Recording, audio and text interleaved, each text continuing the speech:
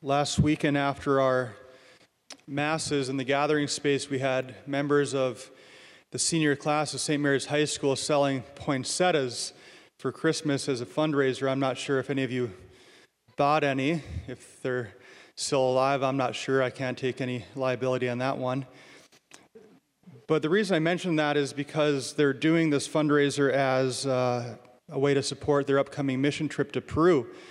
And I got to give credit to Father Dominic Bauch, my successor at St. Mary's High School as the chaplain there, because when I was a chaplain, I was not nearly as creative as he was in these fundraising efforts selling poinsettias during Christmas. What a novel idea. But when I was there, we did a fundraiser dinner sometime in the spring. And after being at the high school a couple of years, we had this fundraiser dinner, and afterwards we were tallying, collecting all the funds raised for this dinner to support their mission trip. And as we were counting the money, it occurred to me that for the kids, for the students, there's a little bit of greed creeping into their hearts because they really wanted to know, how much did we raise? So they kept bugging me, Father, how much? Father, how much? Finally, I got sick of it, and I thought, you greedy little kids. Doesn't matter. So finally, I said to them, it was fruitful. And they looked at me like I was from Mars. Fruitful? How much? Oftentimes, everyone, we don't think of fruitfulness as being a satisfying answer to our questions and the longings of our heart. But in many ways, the entire spiritual life as disciples of Jesus is meant to be just that. It's meant to be fruitful.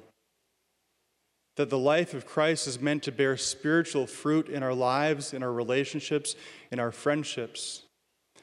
And seasons like Advent and seasons like Lent are a great time just to simply step back and to ask, are the things I'm doing in my spiritual life bearing fruit? Or do I just go through the motions and not think of something like fruitfulness? This Advent is a great time to step back and to say, is my relationship with Jesus bearing the fruit that he wants it to bear? And if you're looking for a measuring stick as to how to know, one helpful question is this: is my life an extension of the life of Jesus to those around me?